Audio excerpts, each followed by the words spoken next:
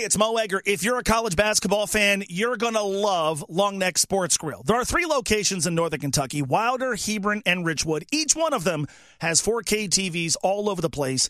And at Long Necks, the sound is on for every big game. Plus, no place has a better beer selection, and the menu at Long Necks is awesome, but you've got to try their wings. No matter who your team is, you'll find them at Long Necks. This college basketball season, swing by Long Neck Sports Grill. Stay late, come often.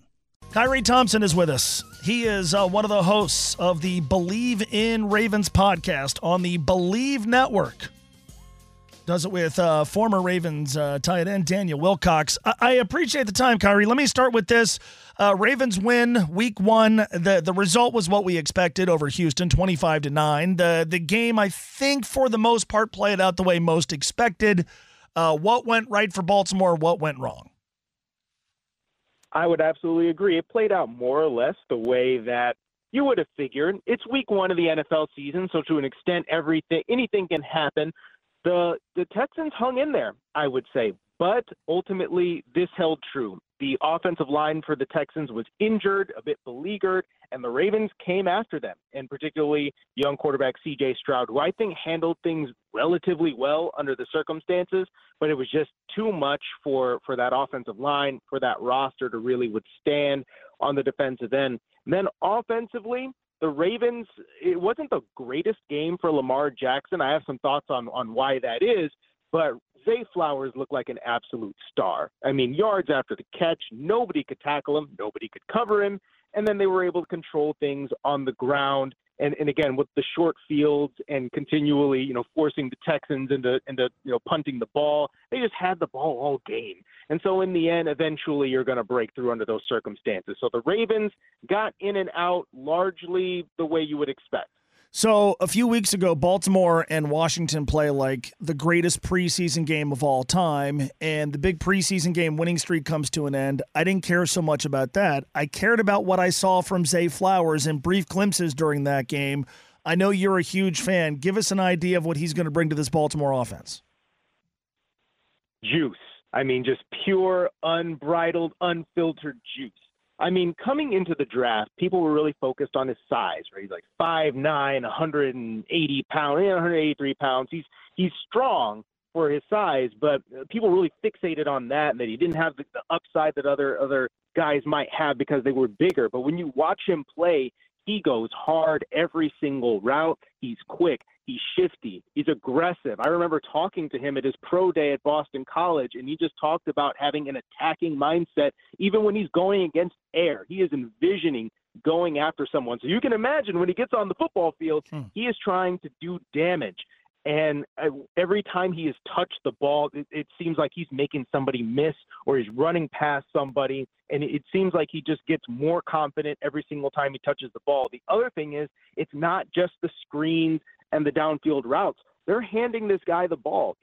He was the best offensive player on the Ravens in week 1, and I think they're only going to continue giving him more opportunities to show that he's among the best offensive players on the team. And that's saying something when you've got Lamar Jackson. All right, you mentioned Lamar's performance against Houston, maybe not quite as sharp as the Ravens are going to need moving forward. Why do you think that is? Some of it is first week in a new offense. Remember, they switched offensive coordinators from Greg Roman, who was really run heavy and emphasized the tight ends a lot, to something that is a little bit more downfield. It spread you out, throw down the field with Todd Monken, the former offensive coordinator down in Georgia. So I think there's a little bit of acclimation that has to happen. The other thing I would point out is that Lamar Jackson did not have one single designed run in week 1. And now you might look at that and say, well, they want to preserve him a little bit because you don't want to be taking a whole lot of unnecessary hits. But Lamar Jackson's really good at avoiding those. I think some of this was, you know what, I don't think we're going to have to do that this week. Let's go ahead and focus on the passing game, focus on getting the base offense in. I think that once they start opening up the playbook and letting Lamar Jackson run a little bit more, I think that's when you might start seeing Lamar get more comfortable as a passer. Sometimes with these dynamic talents at quarterback, they need to run a little bit. Obviously, you want to win from the pocket. You want to be able to pass the ball. You don't want to get hit. But Lamar is a unique kind of player in this league, and I think once you start letting him get engaged in the game, be the hammer and not the nail back there, I think you're going to start seeing some better performances. Khari Thompson, the Believe in Ravens podcast, find it on the Believe Network. All right, let's talk about the defensive side. So Cincinnati plays Baltimore 3 times last year. The first time was before Roquan Smith joined the Ravens. The second time was that Week 17 game when he had like 1 billion tackles. And I remember watching that going, I'm worried about him wreaking havoc in a playoff game. And obviously they play in the playoffs. He really didn't have a very good game in that playoff loss to the Bengals. So obviously first full offseason, he and Patrick Queen are a terrific linebacker tandem. Give us an idea of the impact you expect from Roquan Smith this year. Well, I think you saw it a little bit in Week 1. Both Roquan Smith and Patrick Queen are tremendous blitzers. They are very, very difficult to handle when they're coming downhill after the quarterback. And they have such good instincts when a quarterback breaks the pocket. They can, and then they've got the speed to chase you down.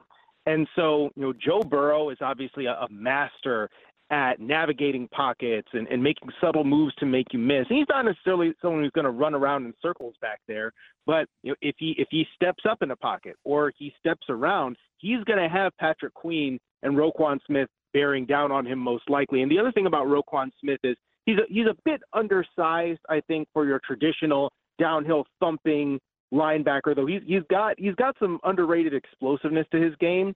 What you really like from Roquan Smith is ability to recover. To cover.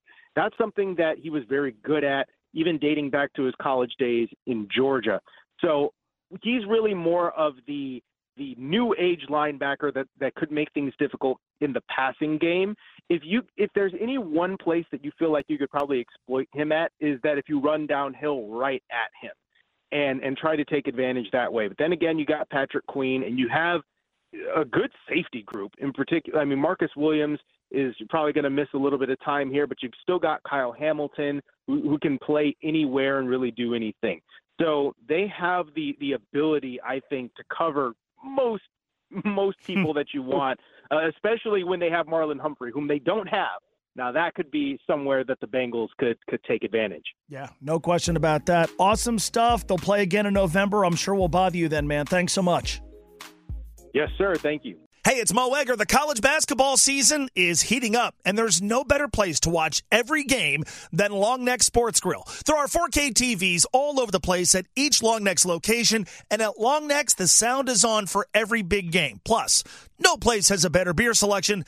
And I say this often, if you haven't tried Long Neck's wings, what are you waiting for? No matter who your team is, you'll be able to watch them at Long Neck's, Wilder, Hebron, and Richwood. Long Neck Sports Grill, this college basketball season, stay late, come often.